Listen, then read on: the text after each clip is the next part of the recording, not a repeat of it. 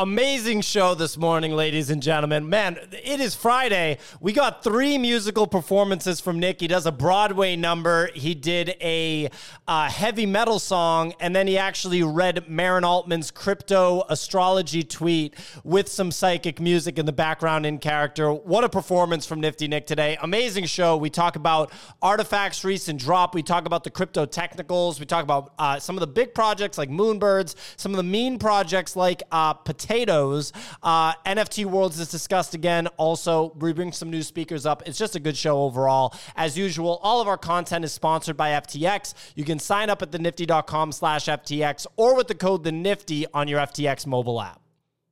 Good morning, ladies and gentlemen. This is the NFT Morning Show. Today's Friday. Let's close out the week strong. We do this show Monday through Friday, 9 a.m. to 10:30 a.m., where we talk all things NFT market, trade talk, what projects are hot, what shit is not, and everything in between. I'm Pio. I'm here with my co-host, Nifty Nick, Signal, Captain Kicks, Easy Eats Bodega. We got Depeche Node and Quad on stage. Always a jam with this squad of speakers. You know we got a lot to talk about. We're sponsored by FTX. Sign up at thenifty.com/FTX or with the code THENIFTY on your FTX mobile app. Before we go any further, Nifty Nick, how you doing? Well, Pio, I'll tell you. It's been quite the morning over here. Hanging out. Yesterday, you invited me to Broadway to check out and go enjoy the show. The entire time that we were down on Broadway, Pio, I wanted to be home trading crypto. You see, yesterday, you invited me to Broadway to check out and go enjoy the show. The entire time that we were down on Broadway, I wanted to be home trading crypto. Hey, have you seen the price of Ether BTC? It's just going up. It's so crazy. Yesterday, I sold and bought back in. It's truly making my head spin. Yesterday, you invited me to Broadway to check out and go enjoy the show. So how you doing there, P.O.? Well, I'm doing all right. I didn't know you were going to be doing a musical number for me, buddy. What's going on over there? Well, a lot of things are going up, a lot of things are going down, and I don't know which way to go. Well, it's been quite confusing for me as well. You know, I haven't figured it out. But here I am, making single-digit thousands, trading crypto. It sounds pretty good. Hey, thanks. But just want to say thanks again for inviting me down onto Broadway. Anytime. It was quite the show. I agree. Thank you. Dude, Nick, you're a fucking legend, dude. Holy shit. Dude, that's the best thing I've ever heard in my life. Like the most ever. That was incredible. That was incredible, dude. Thank you. Shout out to one of our listeners for hitting me and Nick with tickets to Billy Crystal's Broadway show, Mr. Saturday Night. We went out there and, I clearly Nick was inspired. What I was saying to Nick is like, yo, it's just good. Like there were good seats. It's just good to go and see people really fucking put it all out there. Like, let me tell you, they are not dogging it on Broadway. So whatever you do out there in the world, whatever your job is, I see professional athletes in the crowd. I see people that are full-time crypto guys. I see people that I know that work in the music industry. Whatever you do, fucking go all out, because on Broadway, they're fucking going all out. Like Billy Crystal is not half-ass in that show, but that was amazing. Like, that was fucking absolutely hilarious. How long did that take you to write? I was just riding on the bike. It was sort of similar to the one the other morning with going nuts with the heavy metal. You just ride on the bike and you make up some lyrics there, Some call me a lyrical genius. It literally was like 8 sentences. What did I say there? I said we went to Broadway and I wish I was home trading crypto, which was true because I kept checking the fucking price and I've just been so disappointed because, man, I butchered this trade. Just butchered it. I mean, it could have been worse. I could have not made money, but yeah, It's been tough in these ETH BTC streets. I was following the crown into these trades, put it all on BTC, switched it all over. I mean, no one would say that that's a good idea in general. Like, that's just not proper diversification. But here I am doing it like that. I'm sort of curious. I was sitting here just being like, well, the king must be correct. Captain, King.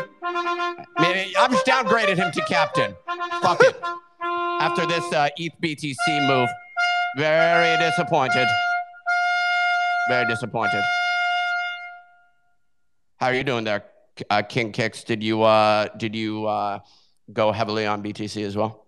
Nah, dude, that's a stupid move, man. I'm all in ETH. You're like, I didn't follow the exact thing that I was like passionately articulating on the show. No, but here's the thing: is what you're confusing is that you think I said like Bitcoin only for like a extended period of time. I literally said Bitcoin is going to be the one to move next, and it was the one to move next.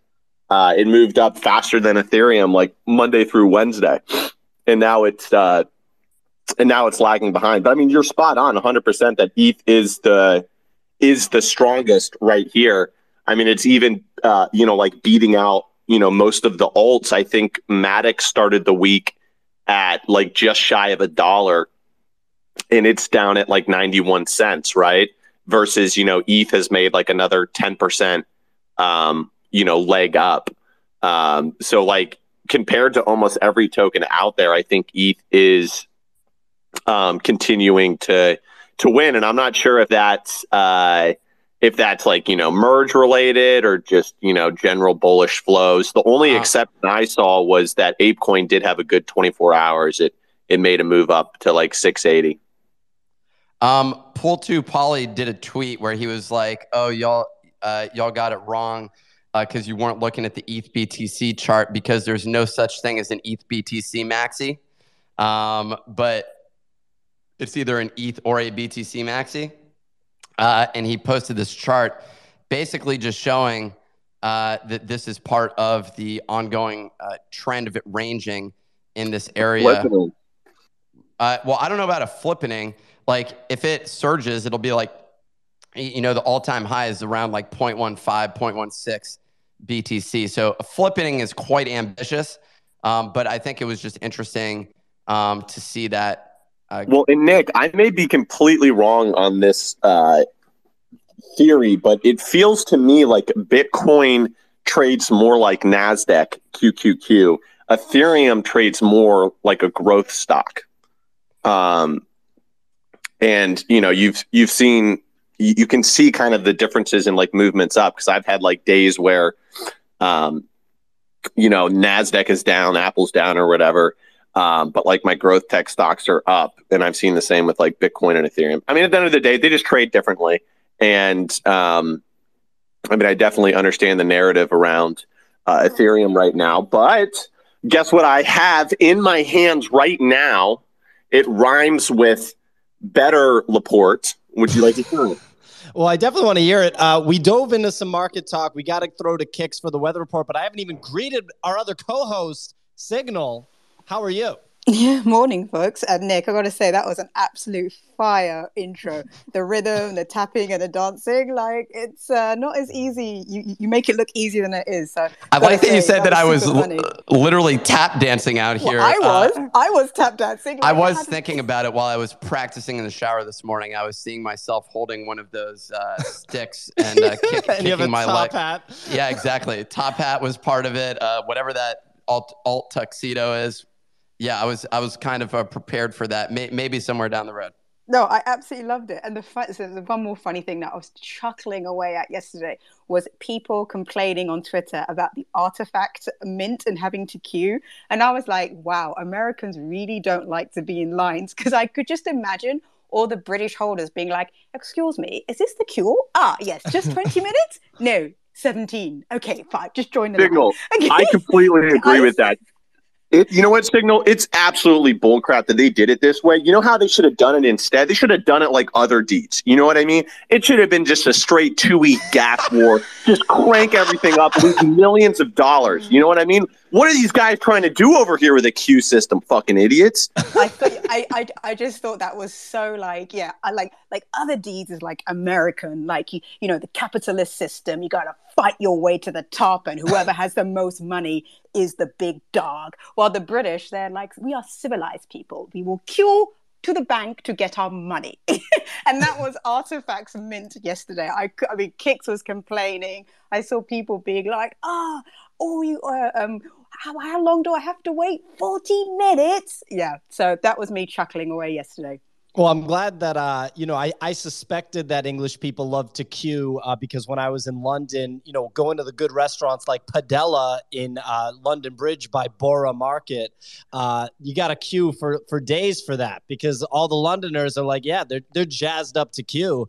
So you confirmed my suspicion, Sig. In Signal, if someone cuts if someone cuts in line in the UK, or is everyone too proper to call them out? Or yeah, they are. They just give like angry eyes, like really like judgmental eyes. I'm the opposite. I'll just call them out and be like, "Yo, there's a line. I'm Sig, here." don't play. No, I don't play. I've been waiting patiently. I'm civilized. You go behind me. That's right. That's how I do lines. That's what I like to hear. Well, look, we got some people waiting in line for the weather report right now. So the regal master himself, King Kix, can you take it away? Hold on, Pio. Hold on. This is that was a very lame introduction for the king. We got spicy Node, ladies and gentlemen. Go ahead, Node. All right, I'm just out here rocking my Moonbirds fanny pack, coming at you from the Mountain West, and Captain Kix, King Kix, deserves a proper intro. Let me give it to you. Yo, toss it up, big dog. Hit him, Node. I said 1, 2, 3. It's the king of NFTs, ready to rock that weather report and bring it to your knees. He's got Moonbirds and Meebits, and he's got a few charts up his sleeves. Just ask Jeeves. Big Mac D guy, sushi roll trades, photon cannon to the phallus, ace of spades. So bow down and get your royal fix. I'd like to introduce King Kix. Let's go! Yo, photon cannon to the phallus. Wow, we got some grown men deciding they want to perform this morning. Clearly, Node prepared that, so we didn't talk. Nah, man, that was just straight freestyle. That was freestyle and improv right there from Node. Pure improv, dude. Oh my goodness! Well, what a morning, King Kix. Forget my intro. Node's intro was all you needed. Holy shit. Nodes right now, we're about halfway between our virtual handshake, dude. We're just dapping it up. A little slap here, a little fist bump, a little twisty with the fingers, dude. We're straight homies. Chest bump at the end. Just hit it right there. All right, let's get into the weather report. You're going to do a little foot tap first and a knee tap, a little butt. Well, we do the foot tap with like a 360 spin inside leg. You'd probably pull something. So just watch the first I did this morning, actually. Okay, continue. It's okay. Just stretch it out, bro. Friday, the 22nd of July, today's weather report. OpenSea volume actually up a little bit. Got above $20 million. It was sitting down in the $15 to $16 million range all week. Little breakout right there. Love to see it. We got apes at 93. Franklin sold one, so he removed all of them at the floor. Mutants at 17. Punks at 79. Slight dip from 83. Moonbirds hanging around just shy of 22 ETH. We got Doodles at 11 and Clone X brutally down at a 9.4. Let's look ahead to what is leading the OpenSea rankings. Real high quality project called Potatoes. It was a free mint. It happened during our show yesterday, and it has a floor price of 0.59. It's from one of those weird websites where they share weird stuff that you probably don't want saved on your computer. Floor price, hundreds of dollars, maybe even thousands, depending on how you do the math. Moonbirds revealed their silver nesting rewards. Holders received socks and fanny packs. Sentiment from holders wasn't positive, and Moonbirds pulled back from 27 to 22. They were actually already pulling back a decent amount, but definitely there's some negative sentiment. It's mostly from people that own the NFTs from the mega corporation that rules the world. I think they prefer to pay for their clothing instead of getting it for free. And also it shows that most people don't understand the difference between the nesting rewards and the roadmap of Moonbirds. But it's all good. Let's go over and look at 10KTF. A lot of excitement going around there. They did a little tease with Wagmi's son walking around a city that, if I'm being honest with you, it kind of looked like Other Deeds-esque a little bit. But, I mean, all rumors there. We'll have to see what happens. But there's also some additional news for Gucci Grail holders. So as a result, Gucci Grail's pumped up a little bit. That floor is sitting at 1.2 ETH. CloneX is facing FUD from the community after they gave allow list to Clone and Genesis Dunk holders, but capped the supply at 8888. And made holders queue to mint. The market reacted. Clones fell from 10 ETH to 9 ETH overall overnight, and AR Hoodie is 0.37. So in summary, people that owned NFTs got mad that they didn't get free money. Over to the crypto side, Bitcoin 23.6K. ETH hanging around above 1,600, just feeling real good, up 8% in the last 24 hours. That's it for the weather report. Back to you in the studio. Fantastic weather report. Great to hear that 10KTF Gucci Grail. We got something coming on that front. I always like to hear that. Some other market updates to mention. We had Jonah Blake, the master researcher, and that's not an exaggeration, the master researcher of the video game space on the show yesterday. And he was mentioning the the Minecraft news concerning NFT Worlds, and it has come out that officially Epic Games CEO announced that they definitively will not be following Minecraft's lead and banning NFTs. So that's a big deal. Something else is Zeneca, issued a response to the community, basically explaining that there will not be, compensation to victims of the hack because he wishes to shift the narrative and the responsibility back on the individual. I am definitely on his team with that one. At the end of the day, you do have to operate responsibly, and crypto clearly has a ton of landmines. Other than that, look, these potatoes are the story of the space over the past 24 hours. However, they are down in floor price from where they were at when we discussed them on the show yesterday. That was the initial pump. I was pinging Quad about that, and that was before everything got minted out. So it was a really strong pump, but the full supply hadn't hit the market yet. Nick, you unmuted. Was there something you wanted to add? It's an interesting threat from Zeneca, I guess, just on this putting the responsibility on the individual. It's true. I've had other people DM me and say I gave 1,000. We ended up with, there's a couple fake Nifty portal accounts on Instagram, on Twitter. There's one running amok right now. Like there's one that's at large right now, like hitting people up about sponsorships and taking their money. But yeah, there's multiple. There's Nifty Nick ones. I'm sure there's PO. But the and Nick, just to give people a quick perspective, 95% of those accounts are run by like little shithead teenagers. Just close your eyes and think of just like a little shithead teenager that needs to get punched. That's most of the scammers in this space. Exactly. So yeah, I've definitely done an analysis on these anonymous people and have come to this. No, one of them tried to scam my old company, and I tracked them down and I called their phone number, and you could just tell that I could just smell it.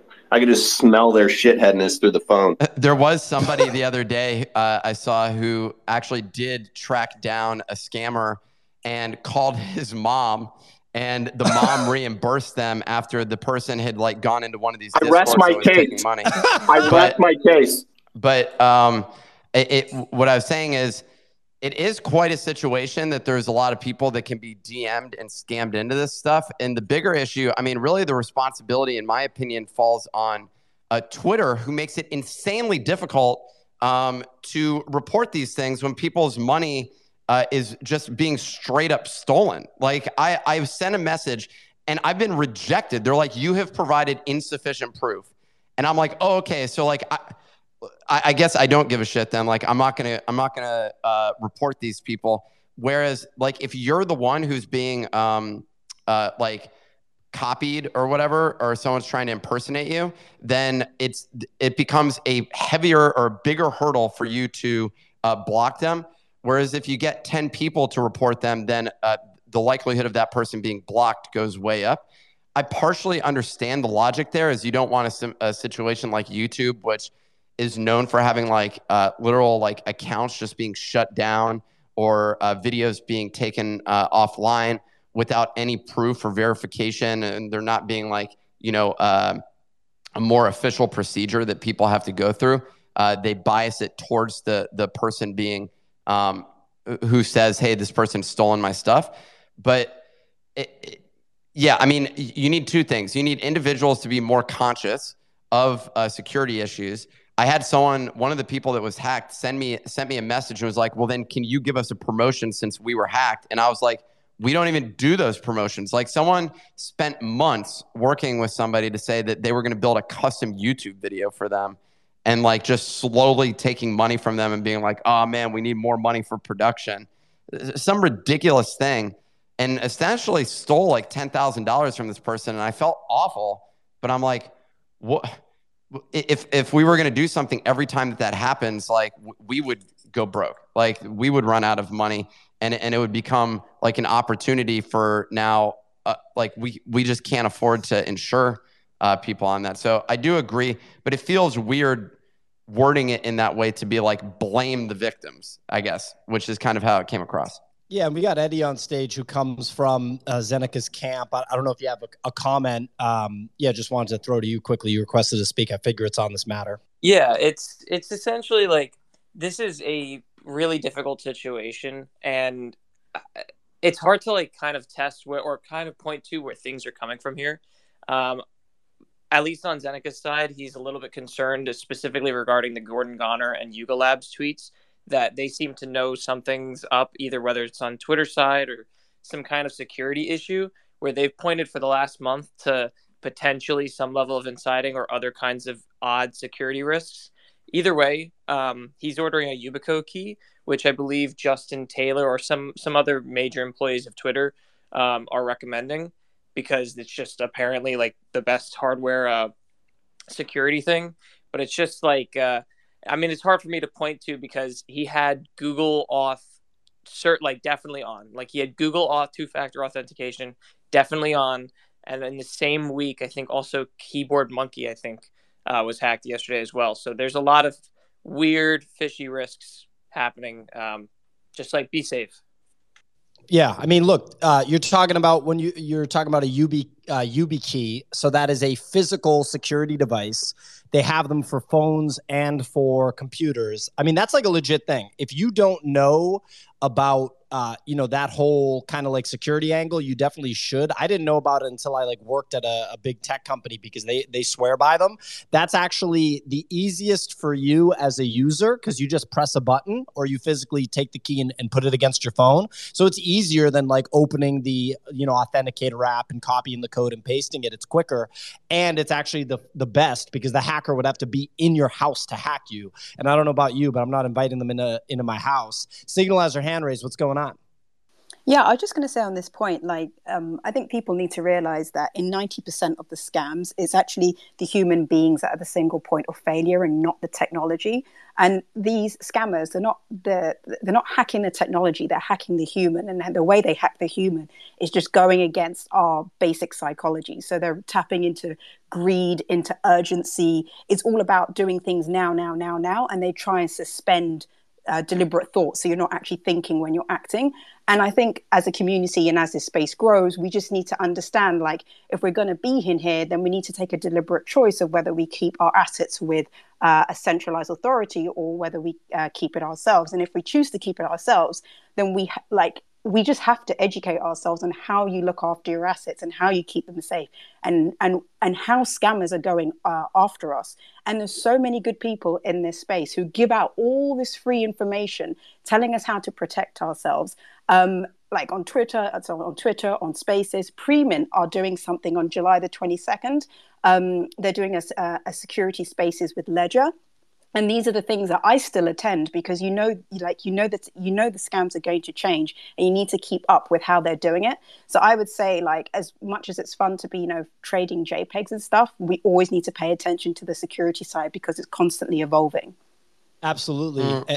Go ahead, Nick.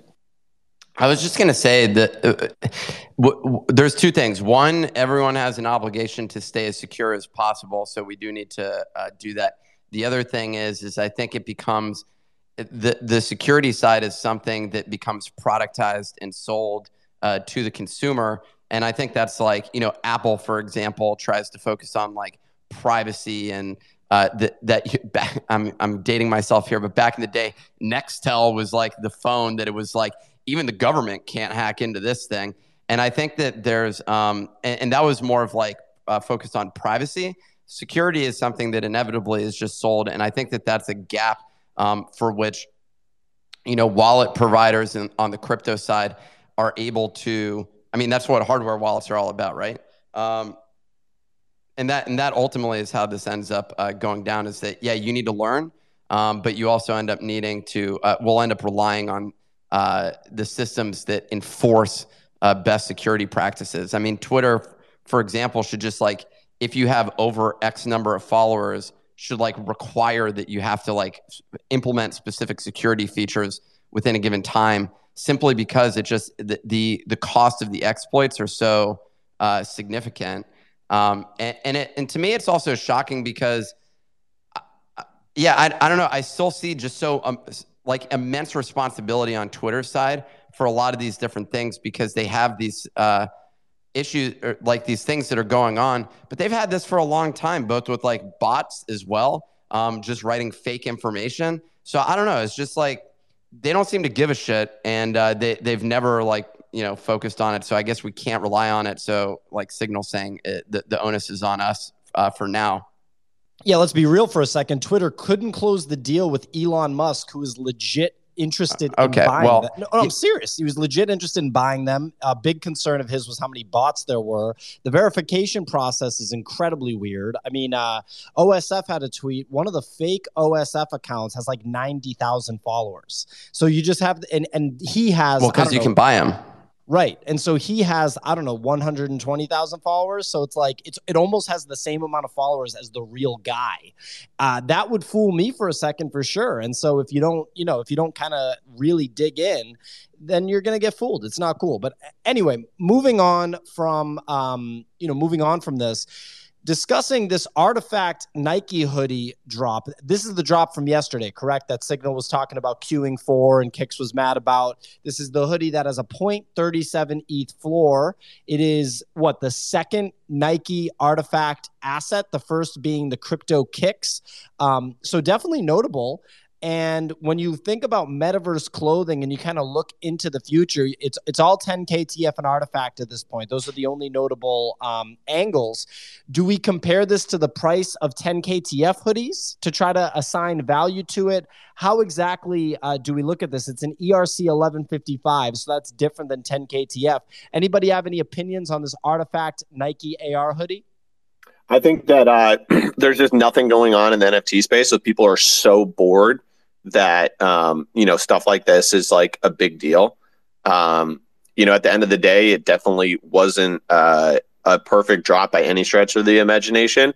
But if you also have awesome people in your corner like Quad, who just tells you at a minute via smart contract, you get to cut the line, just like we were talking about in the UK. People look at their eyes at you and you say, "Hey, buddy, too bad you don't have a right to a smart contract, you fucking bum." That sounded so British. Yeah, exactly. Yes, mate. Mate, I didn't mean bum. I meant mate. My bad. Nice. But yeah, at the end of the day, dude, it's like with these kinds of drops, like, how do you want to do it? Do you want to do 8888 just like straight whitelist, like gas mode with 30,000 people? Are you going to get more or less complaints if you do it that way? Do you want to do a raffle that people can just multi-wallet and they can take their 25 clone X's and throw them across 25 wallets and have 25 raffle attempts? Like, if there was a way to do these things perfectly, everybody would always be doing them. So there's always going to be whiners no matter which way it goes. Now, yeah, did it like crash and have some lags and all of this stuff, yada, yada, yada? Yeah, of course it did. But let's just go back to the biggest company in the space and let's look at what they did with the other deeds drop, right? Like that's an example of like a gas war, right? So like people act like this isn't a vacuum and everybody's just been doing perfect drops. And then this is like the one drop that hasn't worked out well, which is simply not true. At the end of the day, I go back to just do it via Dutch auction. Just do it via Dutch auction. The best mints I've ever done are Dutch auction. People want to get in a little bit higher and not do a gas war, then you can do that. And there's like game theory with it and everything. I mean, just do a Dutch auction. That's like the only consistent mint that I haven't had an issue with.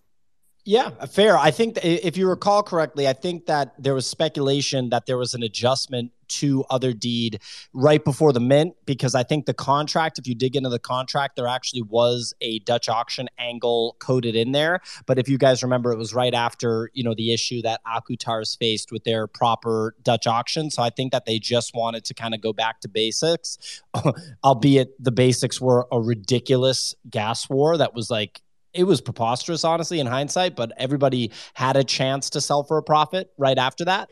I want to throw it a Node easy. Then we got Justin Fredericks, who has been on the show before, hasn't been on a long time. Node, what's on your mind? Yeah, I think it's just funny how wildly off, expectations and reality is coming at this point. Like I've been saying this for a little bit, and this is what worries me a little bit about PFP projects is that they're all hitting this point where people are expecting crazy things from their roadmaps, and they're they can only get disappointed from this point. Like I love how all the apes are talking about like, hey, look at what Yuga did. It's like, well, Yuga didn't do anything really anything majorly different other than the fact that they were so successful that everyone wanted to buy their assets for a higher price, right? And I just think it's kind of a bummer because there's a couple NFT projects that I would say have done phenomenal jobs on the drop mechanics. One being Pixel Vault, which if only I wanted to hold those assets, that would be awesome. It's like they've done everything.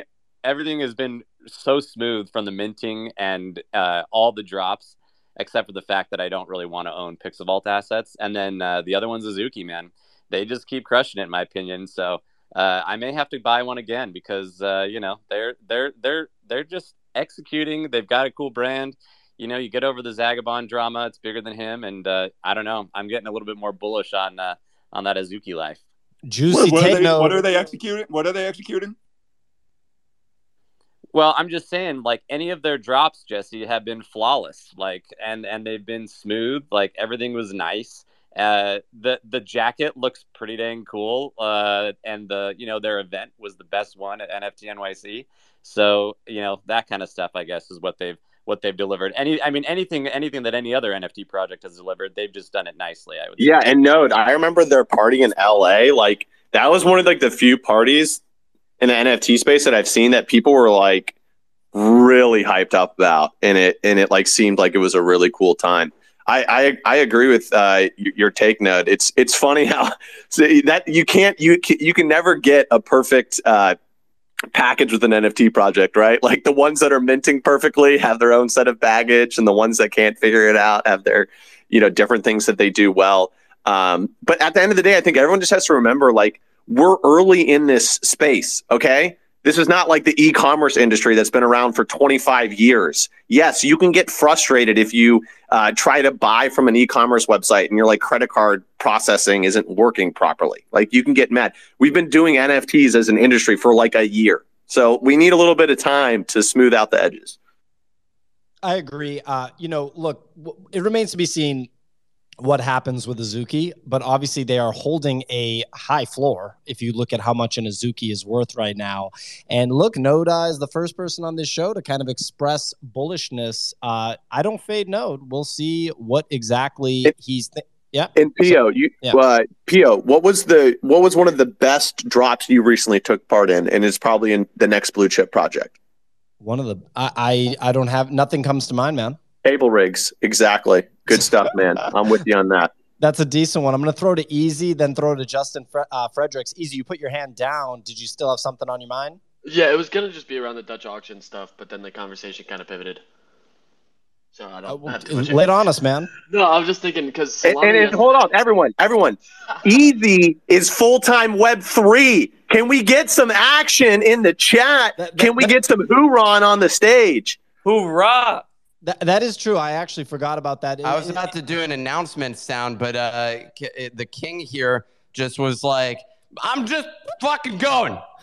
I'm just sending it. It just shows how fast this space moves, is that was yesterday, and it literally feels like it was a week ago. We already talked about it on Easy's show, so my brain forgot that we haven't done a show in between Easy going full-time. So obviously we got to give him a little celebration.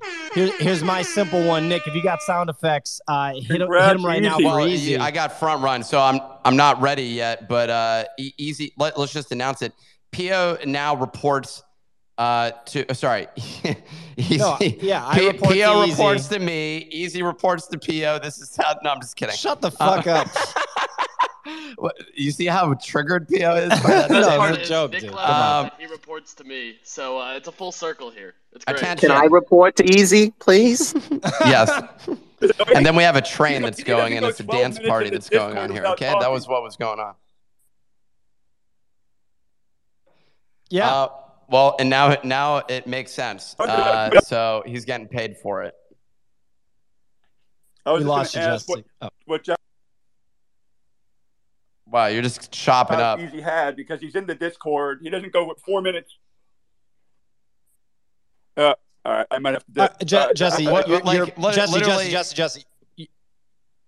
You're excessively breaking up, Jesse. I know now what you're. He's gone. Now he's gone. So what Jesse was saying, the joke was, what job did Easy have that allowed him to be in the Discord literally 24/7 and on Twitter Spaces absolutely nonstop? And the answer is a real job. Easy's just a fucking monster and just goes 24/7 because he's got a legit ass motor. And a lot of everybody in this room listening could take something from that. And if you want to fucking go full-time Web3, you have to go extremely hard every day for a long time. Are you talking shit about me, PL? It's BGJ right now. I think it's pretty clear that Easy made the wrong decision here. He should have just kept that job going and make a hell lot more until the real name of the game is just stop showing up until you're fired. That's the way that you handle it, people. I tried that and they just kept telling me good job. So I had to make a decision at some point. No, that's literally, well then why wouldn't you just keep going and just collect cash?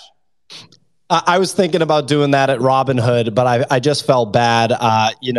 My boss at Robinhood was like a former Navy guy, such a good guy. I didn't want to leave on bad terms. Anyway, I took a different approach where I said, hey, guys, I'm leaving in 8 weeks. And so for 8 weeks, I was just an absolute terror in the meetings that they were saying literally that every meeting would be like, bye, Nick. Hey, thanks for working here. It was great working with you. And it would just be disruptive to the meeting. Anyways, we got Justin Fredericks on stage with his hand raised. He's been on the show before, hasn't been on for a long time. He's the CEO of arthouse.ar. You're also representing UCLA and Harvard Law, trying to do a little institutional education flex. We don't get that every day on this show. Don't you know, Justin, that if you just go to college and follow the rules, you're going to get the diploma? Anyway, no, I'm just kidding. Obviously, quality education there. Justin, what's on your mind? Yeah, so I just want to make a couple observations about the Artifact AR hoodie drop.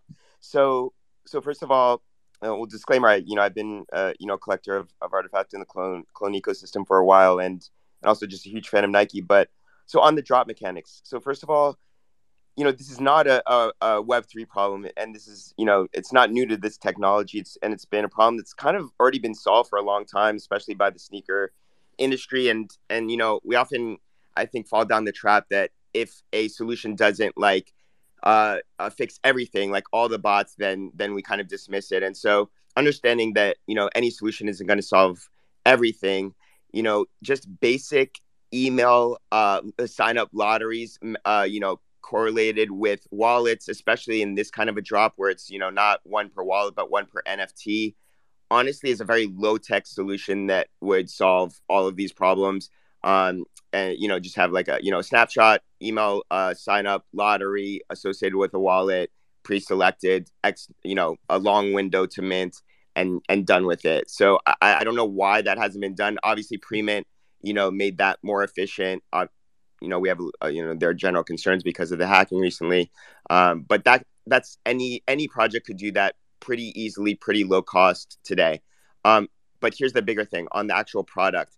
I actually think the product is one of the most innovative releases we've seen in Web3 to date towards a blended physical meets digital world. So just to be clear, what this is this is not just a metaverse wearable. It is a physical and digital NFT. So right now it's at an 1155, but if you decide to, in the artifact ecosystem, it's called forging, meaning claim it for a physical.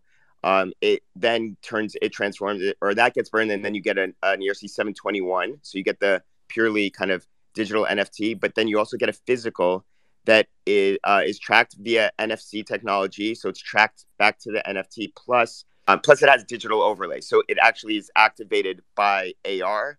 That AR can be updated over time. So that's how I'll get my wing is through the AR. It's not in the physical. This is why the acquisition of Nike by of Artifact by Nike was so key, because Nike has been sitting on a CryptoKicks patent since 2019 that I encourage many to read it. We talk about roadmaps. It is the most thorough quote roadmap that gives a clear and super ambitious vision into the future. And the CryptoKicks patent doesn't just apply to sneakers, it applies to other product categories, and we're seeing this. So this is the first physical apparel that will turn into a NFT connected digital meets physical piece of article of clothing, and the CryptoKicks also will have this functionality later in the future too. Yeah. So, when I brought it up, I wasn't like concerned about the mint mechanic. It's like, it wasn't even news. I mean, look, if the other deed mint mechanic was okay, then this is okay, right? Like we kind of swept it under the rug a little bit. I mean, it was just a ridiculous gas war. They refunded people that didn't get the NFT, but you just basically donated a bunch of money, like thousands of dollars, to miners if you did complete the other deed gas war. My question with the artifact thing is just like, is it appropriately priced right now? And do we look at 10K TF as a price comparison, or is that just totally not relevant, right? Because I don't think anybody questions whether Artifact is legit in the NFT space. It's blue chip at this point. It's literally like one of 5 projects that's actually legit. I mean, they've been working on it from 2018. They sold it to Nike, and they're still just going hard. So anyway, yeah, great chatting with you then on that, Justin. We got LamboWhale.eth. I believe you've been on the show before. You have your hand raised. What's going on? What's up, guys? Good morning. Yeah, I've been on the show a couple times now. I usually bring up the same thing, but this time I wanted to ask a question, if that's all right. Always is. I was muted for a second. Sorry for the dead air. Always is. So like this question's kind of like broad, and it goes back to what we were talking about with Artifact and the mint mechanic. But like, let's just say someone in the audience has a project idea, but there's a lot of pressure around like how you do your initial mint and how much hyping up you do, because some projects they're building a following for like 2. Sometimes you saw the Possessed. They were building and marketing for 6 months before the mint. Like, what do you guys think? I mean, you guys are trading NFTs every day. Like, what is your favorite release strategy and mint mechanic that you've seen so far? Like, if someone in the audience is about to release a project, what is the right way to go about it? I mean, I'll open it up to the speakers. I have an opinion. Anybody unmute now that has an opinion on? Yeah. I'm opinionated. I'm a huge fan of Dutch auctions, fair launch protocols, and specifically yesterday we saw something on Solana called dynamic pricing, where the price goes up based on the amount of interactions being sent to the contract. So the price moved right out of the gates, went up like 0.2 Sol, then ended up cratering down to their low, about an entire Solana lower, before rebounding back up to mint cost throughout. I think the thing that was interesting about this was that the project most likely was not going to sell out at their mint cost price, but this in turn made it so they didn't have to cut supply or cut costs, and they ended up getting more than if they did cut supply or costs because of that fluctuating price. Their target was just under $1 million. I think they raised 800,000 with the dynamic pricing. If they sold everything at the peak low, it would have been closer to like 600 grand. So it's more like a volume-based scale, and it works well on Solana because now you don't have a ton of transactions spamming the network, whereas something on ETH is like just pay to play with gas. So I mean, I'm still a fan of Dutch auctions, and even more specifically, like a whitelisted or list for the wallets that can participate in a Dutch auction. How to did that stop the gas benefit the war. collectors? Easy. Good question. I mean, right now the floor on that project's up like a 2x, so that's like the big thing here. They all made a profit on it. I bought in at the low. The people who bought in at the original cost are still up on it. Collector-wise, though, I mean, this makes it so that the project has more funds to actually deliver something. So, like, the dynamic pricing gave them more than, like, a bare minimum, which now they should be held to, in my opinion, a little bit of a higher standard to actually deliver a product. But at the same time, like, they could still rogue. So it's a tough question. So just to give a little bit of context there, I think Easy, when he's answering that question, he's framing it from the Solana side. Is that correct, Easy? Just because I know you guys are talking about that a lot on Solana. It's actually basically the primary. It was like the main thing that happened, and it worked well. The network didn't crash at all. A lot of people did get fluctuating entry prices, but now it becomes almost like a trade to time that entry. And I didn't even buy the bottom, but I was completely content paying a little bit more just to get in at that point. It was almost like watching a chart and figuring out an entry. And to the project, they raised significantly more than they would have for any kind of negative situation if it did end up going slow or not selling out. So it put this like almost gamified mint process in place that caused, like, from a trading standpoint, significantly more people to want to try to get into that play. Yeah, I mean, it makes sense. But is it possible to even do it effectively the same way on Ethereum? So for ETH, it's like, it seemed very similar to like a Dutch auction, to be honest. But the thing that was crazy was like the price goes up if a lot of people are trying to buy at the same time. So that's the hard part, because like with gas and like a little bit of a longer transaction time, it's difficult to time that, which is where like I think I'm probably just a bigger fan of like a true Dutch auction where they return the difference that you paid based on the median or lowest price for the ETH side of things. By the way, just to confirm, for that specific drop, wasn't there a trading embargo on the NFTs themselves until they fully minted out? Yeah, you could have gotten in and had an RBOP there too. Yeah, and so I just want to make sure everyone's framed. Like, Solana is a very distinct culture. It's totally different than Ethereum, and it's also coming into its own in a huge way right now. I actually think that Solana is probably onboarding, 5x, 10x more people right now, and has honestly probably more activity than Ethereum right now. But it is different. Signal has her hand raised. What's going on? Yeah, just on Lambo's question, I think I used to be a fan of Dutch auction until I saw what Pixelmon did, where they took advantage of the environment that it was a bull market, and then they added hype, and the whole thing was a catastrophe because it was also a rug pull. So on ETH, the best I've seen, it has to be the Pixel Vault coins, where they gave coins to everybody that held a specific NFT.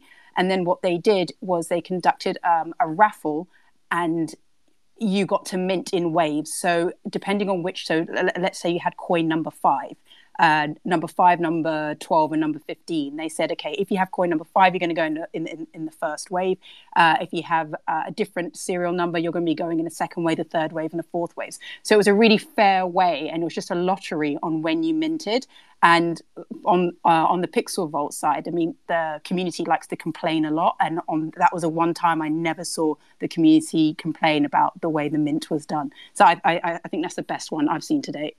Yeah, I mean, look, you can't say one thing about Pixel Vault that you can't say is you can't say that they've ever fucked anything up from a technical perspective. It's always buttery smooth, and it actually seems like it gets better and better. I think the last time I engaged with like a Pixel Vault contract for a claim or a primary sale, the gas was so insanely well optimized that I was blown away. So yeah. Only exception there was how they fucked up the Adidas drop, but yeah.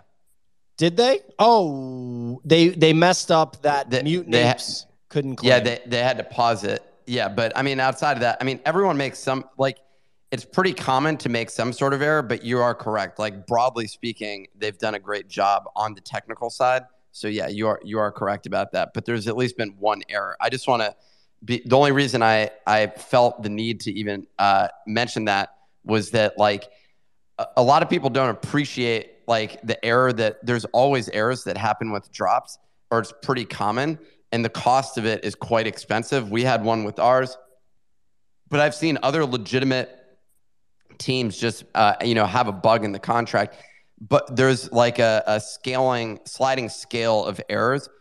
Full-blown bug in the contract causing redeploy is the worst. That's the one that I made.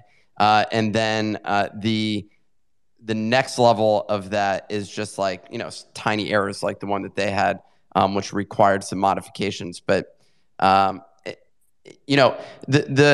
main thing, if you think about CryptoPunks, they had an error. That's why CryptoPunks V1 versus V2 exists. So, yeah, I just like to normalize the errors from the standpoint of giving some leeway to engineers out there. Absolutely. Eddie, you have your hand raised. What's going on? Sorry, my mic was dead for a sec. Again, I just wanted to get back and touch on Node's point. I wanted to tell him that it's not that much of a contrarian point. In this time when I'm looking at, I like to keep my ear to the ground on a lot of newer projects, and there's really just nothing that has me super, super intrigued. So I tend to look at some more of the bluer chips. And Azuki, like he said, has been just absolutely impeccable with every single, they've been flawless. Apart from the Zagabond stuff, their execution has been perfect. The only other project is, again, I really still, obviously with the Moonbird on my shoulder, think that they've done a really good job with execution. And what Kix was getting at the very beginning of the show, I think is really important as well. The idea that, especially with oddities and with the merch nesting rewards, people seem to be forgetting that these are all bonuses. This is not the core roadmap of the Moonbirds. The core roadmap is what appears to be Ravens and High Rise, which are coming along later this year and into the next, I believe. But these are just bonus things that are being delivered, and the execution or whatever on those, while good, if people don't like them, these are just, again, extra stuff along the way. So I don't know. Some of the dissenting thoughts, while I think are fair, aren't taking into account that this is, again, just extras.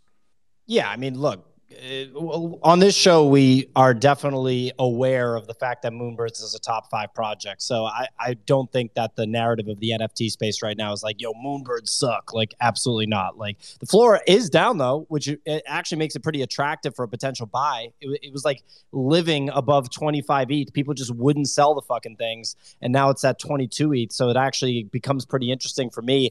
Real quick, ladies and gentlemen, if this is your first time listening, this is the NFT Morning Show. We do the show Monday through Friday, 9 a.m. to 10:30 a.m. Eastern time. We talk all things NFT market. Little reset right here. We're sponsored by FTX. You can sign up at thenifty.com/FTX or with the code TheNifty on your FTX mobile app. If you sign up with our code and spend over $200 on cryptocurrency on FTX, which, by the way, has some of the cheapest prices, if not the cheapest, to buy crypto like Ethereum and Bitcoin, then if you spend over $200, you will get a $20 bonus. They're also adding fractional share stock trading to the platform. So if you want to just average in on the perceived dips that we're probably going to get in the stock market, you can be all over it right on FTX. Sam Bankman-Fried's out here bailing out crypto companies because they're all illiquid. Sam Bankman-Fried's moving and shaking in Washington. That's the type of platform I want to be on. You already know, up and coming, rising stars. Anyway, we're going to go here for another 30 minutes. If you have something that you want to talk about in the NFT space that is not a shill of the project that you own or work for, or a relentless bag pump, if you actually want to make some quality content and have a good discussion like you were on CNBC or ESPN, pop on stage and we will let you up and have you join the conversation. But keeping things going, we got to talk about some of the other projects that are emerging here. We touched on the potatoes. I don't know if people think that potatoes here are at 0.54 are a buy. Quad was opinionated on them yesterday, bullish on meme land, right, Quad? Quad, you bought a couple of these, right? You're probably underwater on them. Am I correct about that? Yep. I own 3 of them. I think the reveal is going to be pretty interesting. You're always expect a post-reveal drop. So we'll see. But obviously a rare could lead to some good stuff. And then obviously what I'm waiting to see on this project is what type of access into meme land does owning a potatoes get you? I think that is the biggest upside to potatoes would be access to the meme land drop. Also, we still don't know when that meme land is actually going to launch. Yeah, when there's allow list privilege for a free mint, it makes it, in my opinion, really hard for the floor to stay up there because everybody that got it for free is just like, woohoo, free money. I mean, you see it in the NFT space all over the place. Node, what's going on? Yeah, this is a kind of switching subjects. I have a question for the king on NFT worlds. I never really followed him much, and then obviously we had the whole like Minecraft debacle, but they're already back up to like a 1.3 ETH floor, I think. Like, what is the bullish case on NFT worlds? Like, how would you have confidence in wanting to buy this project if they were building upon Minecraft's world and now they can't, or we're not sure, I guess? Like, what are people buying it for? Yeah, I think some people are just trying to, flip them and think that they can go back up. But based on what they laid out as their like options, I think that like it's fairly priced here, if not a little overvalued. Like, you got to think if like you owned a stock and their core business just immediately went to zero, and they're like, we have three ways to pivot this company. Like, yeah, it should be down about 70-80%. Like, I'd be really surprised if these like move up to 3 ETH. Jonah touched on the three options, but basically option one was they acquire or just build a Minecraft clone.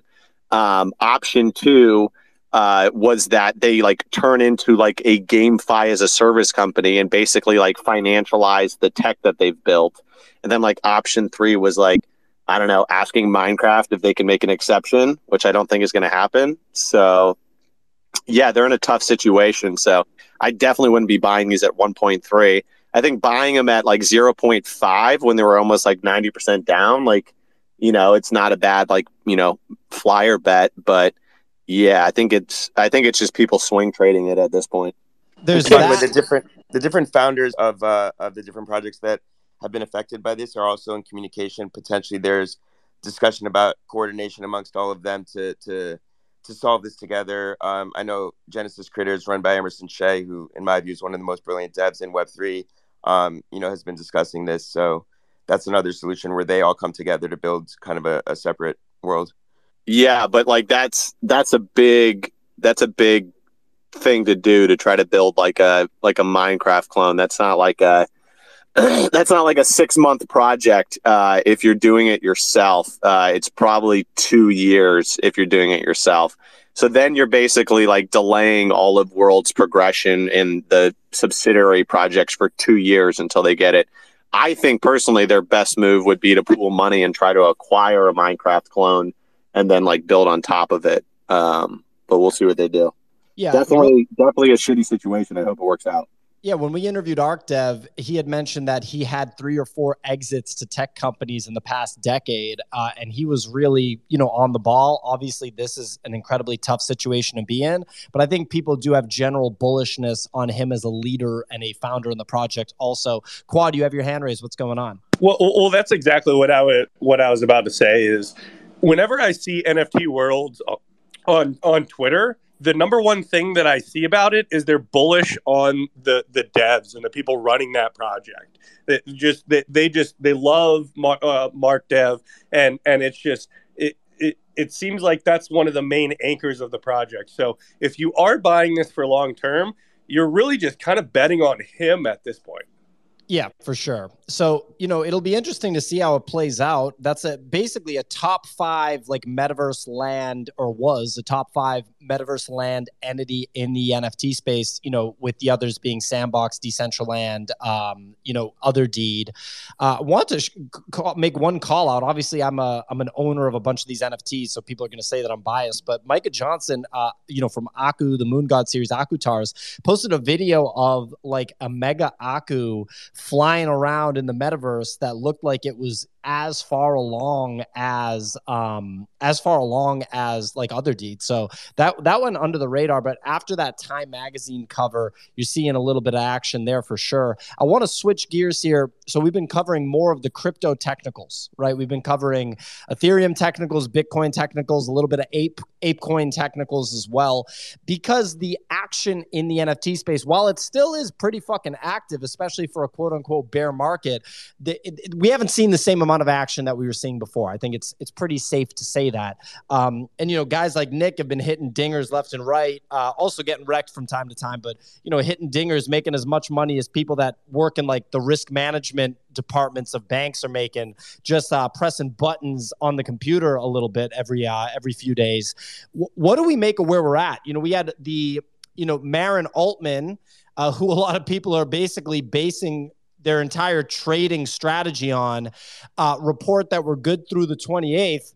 I noticed that she implied that we were going to get rejected as we were trying to move up this morning. So, Nick, what are you seeing in the technicals? I see King Kicks just left. Would have loved to have him talk about what he's thinking. But, Nick, from a technical perspective, what are you thinking? I've been thinking a lot and I've just been getting chopped up here. I'm gonna be completely honest. I keep being thrown off simply because the levels that I've been using are not being respected. It's not being respected the way that I've been telling this market. I say, yo, market, respect this level that I drew on a line on a chart. And then the market's just like, nah, fuck yo levels. And that's what it's been, I've been experiencing personally as of recently. And it's been causing me immense duress. I end up making a good trade, then I make a bad trade. Then I make a good trade, then I take a bad trade. Right now, we were seeing a second run up there. This morning, we had ETH pumping, just pumping. And now it's at, it hit 1640. It's back down to 1590. It got rejected. Marin's, are you serious? She said it was getting rejected. Like, this play-by-play based on the stars and the moons is getting absolutely ludicrous. I'm going to read you her tweet. So this is Marin Altman, the crypto psychic or whatever. She said Friday astrologist. She's not a psychic. Yeah, astrologist. Psychic has much different connotations. She's using a crystal ball and looking into it as well, and she's looking and she's like, yes, I see my dear traders, their lives are about to be wrecked. Yes, wreck their lives. Yes, destroy their portfolio. Destroy their portfolio. And then that's what goes down. And then she sits there with darkness hanging behind her, with a hoodie over her, a black hoodie hanging over, and you can barely see her eyes because she's bent over looking at the crystal ball, seeing my portfolio and saying, oh, Nick keeps following me. Wreck him, destroy the portfolio. And that's what's been happening right now. So I keep buying, then I get wrecked. Then I keep buying, then I get wrecked. Then it's like, it's just outrageous. I go up, I go down. Yeah, I mean, look, well, so first of all, I actually picture all the things you just communicated is what I picture when I think of Marin. And obviously, look, I'm going to read this tweet. This is for fun. But at the same time, like, she has caught the attention of like some of the biggest on-chain analysts in the game because she called like a major Bitcoin correction to the day, like 4 months before or something like that. Like, kind of some ridiculous shit. Some big time investors that I know have told me that in their groups, they post her tweets as a joke because she's like sketchily correct. Nick, what were you going to say? Well, yeah, are you talking about the Friday Taurus moon squares Saturn? Yeah, Taurus moon squares Saturn. You need to read it in a voice though. If you're going to do it, you're going to be like, I mean, who do I have on stage with me? I have a brilliant performer. Would you like to? No? Okay. Okay. No, I mean, I'll give it a go, but it's give it a go. We need some. Well, hold on. We need a little sound effect for a minute, right? We need some like psychic music or something like that. I don't know what that would be. What is Well, psychic I'll give you music? 2 seconds. I'm going to throw to Manny. Manny, I don't believe you've ever spoken on this show before. Obviously, we know you well. You're a portal holder. You are a regular on Easy's Solana show, which happens Monday through Thursday, 5 p.m. Eastern, and is quickly emerging as a top 2 Solana program and a top 5 overall NFT program in the space. But Manny, what is on your mind, buddy? Hey, thanks for having me up, Pio. Yeah, the biggest thing I think about is just macro zooming out. We're going to get a lot of chop. Like, I think we'll break 1775, 1780, and then we'll go That's a big straight thing to back do. down. That's a big Yeah. thing to do. Yeah, and then you should sell there because we're going to straight to Goblin Town, right? Like, if we zoom out on the macro of the year 23, we haven't seen the credit defaults hit yet, right? Like people who are over levered on their credit cards because things are super expensive and then they can't start like affording all of those things. So once I start to see those start to peak, then that's when I know shit's going to get ugly. But I think there's a lot of money to be made. You know, there's going to be a lot of swings, a lot of ups, a lot of downs. I think you just need to trust your levels that you're going to be trading on, and then that's it. What do you like better here, Bitcoin or Ethereum? Personally, I think I like Bitcoin a little bit more, just because I think I can play the levels there a little bit better. But that's just kind of it. Just because I think about Ethereum being coupled with all the tech stocks, and I just think of the BTC being more towards like the whole macro SPX. Okay, and one more question. You're very active on the Solana NFT side. What do you think of the Solana token? I think, well, it's just like I think it's like a Bitcoin derivative, right? It like trades like a leveraged Bitcoin thing. Like if Bitcoin goes up, it'll slightly go up, but if Bitcoin goes down, this will go like 2x down, right? So depending on whatever percentage, that's just the way I kind of look at it. Absolutely. Appreciate your perspective. Come back anytime. So we got, Nick, you ready? What, am I ready? you were grabbing a little. I mean, what are you talking about? My pretties. Yes, all my pretties. I see all of my traders out there managing their portfolio. The Taurus moon squares Saturn. So if there's something we hope for, yes, we're likely coldly rejected. Sextile to Neptune. I like that word. Does mean we see a silver lining, my dears. My pretties. In the letdown, at least. Leo season also begins. A much more enthusiastic energy to emerge over the next month. Yes. Yes, we will go in a direction. Both directions were mentioned during this space, and it makes it very complicated to decode what Marin means. But it's very clear to me that she means that it will go in a direction. In all seriousness, I have no fucking clue. And let me tell you, finding some like scary music or whatever is just very difficult with that. You need a full-time person on that. That was perfect. That was good background music. You fucking nailed it. I was hoping you'd stay in character. I know when you break character, it's very hard to go back. Like you're the type of guy that on set, even at the craft services table, you're in character and you're making people call you by the character's name. But in the future, that'd be pretty cool to definitely keep that going. That's a nice new little bit. So we got Sasha Tang on stage. I don't believe. Wait, hold on. We need to at least like decode. We just read the tweet. We didn't wrap up the meaning of this though. Like I just read it. What does it mean? So it says we're coldly rejected. Does mean we see a silver lining in the letdown. What's the silver lining in the letdown? Like what does that mean? Does that mean that basically she says there's a more enthusiastic energy to emerge over the next month? Does that mean that we start seeing so much? What happened to the dump? I thought there was supposed to be a dump that happened on the 28th. Enthusiastic energy means an increase in volume, potentially. But the big thing here, Nick, is you don't fade the stars. It's it's understandable, man. If you're an astrology supporter and believer, this all makes perfect sense. But what are they saying? Tell me the meaning. Exactly. No, just tell me the trade, Easy. No, you're getting it. It's starting to make sense. I can tell, but you got it. Okay. All right. No one's willing to stick their neck out and actually specify what it is. Like she's stopped doing at this point. She's now getting more ambiguous with her No, she does the once a description of it. month, right at the start, exactly what they outlined. Still says dump to the 28th. We'll get another one probably like August 3rd to 5th, where she'll throw out the outline for August. You don't fade the moon, Nick. You don't do it. It's true. So where are we? So what's your trade, Easy? So how about you share? I'm not touching it here. It's chopping. I expect a decline into the 28th. As soon as volume ramps at the start of August, we go long. We go long. We go long. There we go. Okay, I like that. So we're still holding to the 28th. You know, your boy made the mistake of selling, then buying back in. And fortunately, it's worked out. But man, the problem is that once you get down, you got to be careful about tracking those lower time frames because they'll throw you way off your balance. You can't allow those lower time frames to push you around. But you're still doing okay, right? You bought back in? Yeah. Did you switch mics there? What's going on? Yeah. Host for a sec. Did you just say did you say like the private words out loud? He's like, yeah, no, I'm like busy doing something else at the moment.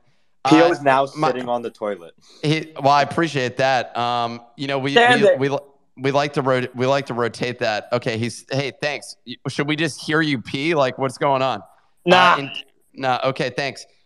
In terms of the trade, I did make money, but only like a couple $1,000s. Poor me. But now I'm back up another couple thousand. But the real lesson learned here was just like buy it for cheap and hold. Ben, what has been because you were talking about this the other day. You were like, dude, you could make this much more simple. Where are you at now? What was the specific question, Nick? Kind of got convoluted. The host of the year, Nifty Nick. Like with your trade. Okay, sorry, Pio, you take it from here. Go ahead. No, please, you take it, sir. I apologize. I'd be happy to answer. I just didn't hear the question. The question was about where you're at with your trades at this point with ETH. Oh, I mean, well, I've kind of been waiting for it to come back down a little bit. I thought it was going to be facing resistance, and things are just going through the roof right now. But I have buys on ETH starting around like 1450, going all the way down to 1050, like every $100 or so. So I'm looking to continue DCAing in. And if we do get closer to 2000, that's when I'm going to start looking to offload a little bit of what I've purchased recently. But I did buy Ape a couple days ago. Kix mentioned it in the chat around the same time. We both bought in like around $6, a little under. And my plan there is looking around like $8-ish or so. But I think we, and this is not financial advice, it's just like my read on the situation. I think through the summer, we're going to keep grinding down a little bit more back to fill the gaps on these recent launches, and then moving closer to the congressional midterms and the Ethereum merge happening. That's when I expect to become a lot more bullish. But I mean, on the way up, I've been selling pieces. On the way down, I've been DCAing in and trying to scalp basically as like income, and it's been working really well trading the ranges that we've been seeing. My guy Ben, always on it. Practical approach, gotta love it. That was fucking awesome, and that's the type of host response I'm looking for, Pio. So I really appreciate you doing that. Thank you for being just an all-star. I was just teasing you, buddy. Come on now, I can hit you with a little dig, just a little dig. Little poke. So we got Sasha Tang on stage. I don't believe we've had Sasha on the show before. It says that you are an NFT collector, analyst, crypto trader, and a retired market maker software developer. Very interesting background. You also have a Kets on Crack as your PFP, which is one of the most notable projects on Solana in the Solana NFT ecosystem. What is going on, amigo? What's up, guys? Thanks for having me. So just wanted to say 2 cents of mine if I can. So my specialty is actually to project fibs in the future. That actually means I know everybody knows fibs and everybody thinks you just draw from top to bottom or bottom to top, but actually fibs meaning Fibonacci's. Fibonacci's level, yeah, but it's a bit differently. Something I did in the past, as I said, as it states that I worked as a software developer for a quant firm, and we did some other kind of algos.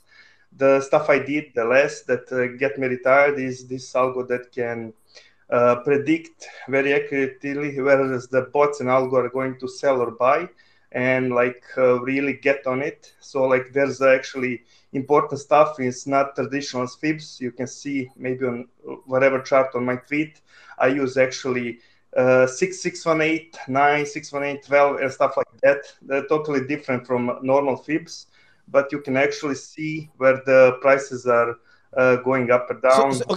So like, what? Yeah. Let us know. What are you seeing? I feel like you're kind of trying to sell a product right now. No. You can see on my Twitter, I don't sell anything. I don't care about that. Everybody that can predict future for $300 a month, it's nobody. I'm also nobody, but like when somebody like I'm the best trader and I buy my course for 3,000 or 300 bucks. Sasha, what's your prediction with the crypto markets in relation to what we were talking about? If we go to probably going to touch and close our gap on Bitcoin, my 9 fib, 9618 and 12 are on two best and most important level on Bitcoins. That's 28,000 and 31,500.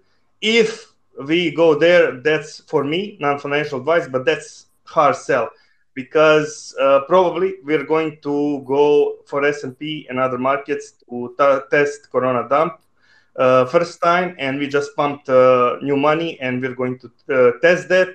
If S&P goes 60% down, imagine what's going to happen to the Bitcoin and other stuff. So my idea for Ethereum, I'm not going out from crypto, but DCAing only, I don't know, below 700 on Ethereum and like below 16,000 on Bitcoin. That's my idea. So after this 32K, I think show is done for this year, and we are accumulating till next cycle. That's my idea. So you're predicting a run up on Bitcoin to 32K. Is that correct? No, that's maximum. If that happens, that for me, again, non-financial advice, but that's like I'm going to sell everything there for this market cycle. I'm going to accumulate again as like did the last time in 2018. But I think that's, even if we go there, I don't think so. Personally, I think we are going to reach to fill the gap and just go down. But I can be wrong. Everybody can be wrong. So if we go 32K, let's just hedge every single fucking direction, shall we? Like, so if we go down, then we go down. If we go up, we go up. Like, I didn't understand. That's sell 28 or 32. I can't be like it's not exact science, you know. So my idea for top Bitcoin was 63K. I was wrong. Sorry, kill me. But I start selling on 63K, and to be honest, it was great. So like. That's my point. You know, it's not exact science, but when you do it properly and you do it a few profit targets and just buying it back. But again, I think we're going much lower than we saw the last dump. So that's my idea for the end of the year. Okay. Well, thank you for sharing. We got Node on stage. Node, what's popping? Can I get a little breaking news? Oh. Okay, I guess not. I guess Nick, we need that breaking news. I was just waiting. Where is it? My bad. Sorry, caught me sleeping there. Here we are, 3 Arrows founders. Breaking news. 3 Arrows Capital. 3 Arrows Capital break silence over the collapse of their crypto hedge fund. Zoo Davies say losses sparked by fund collapse regrettable. They just did my bad. They did it.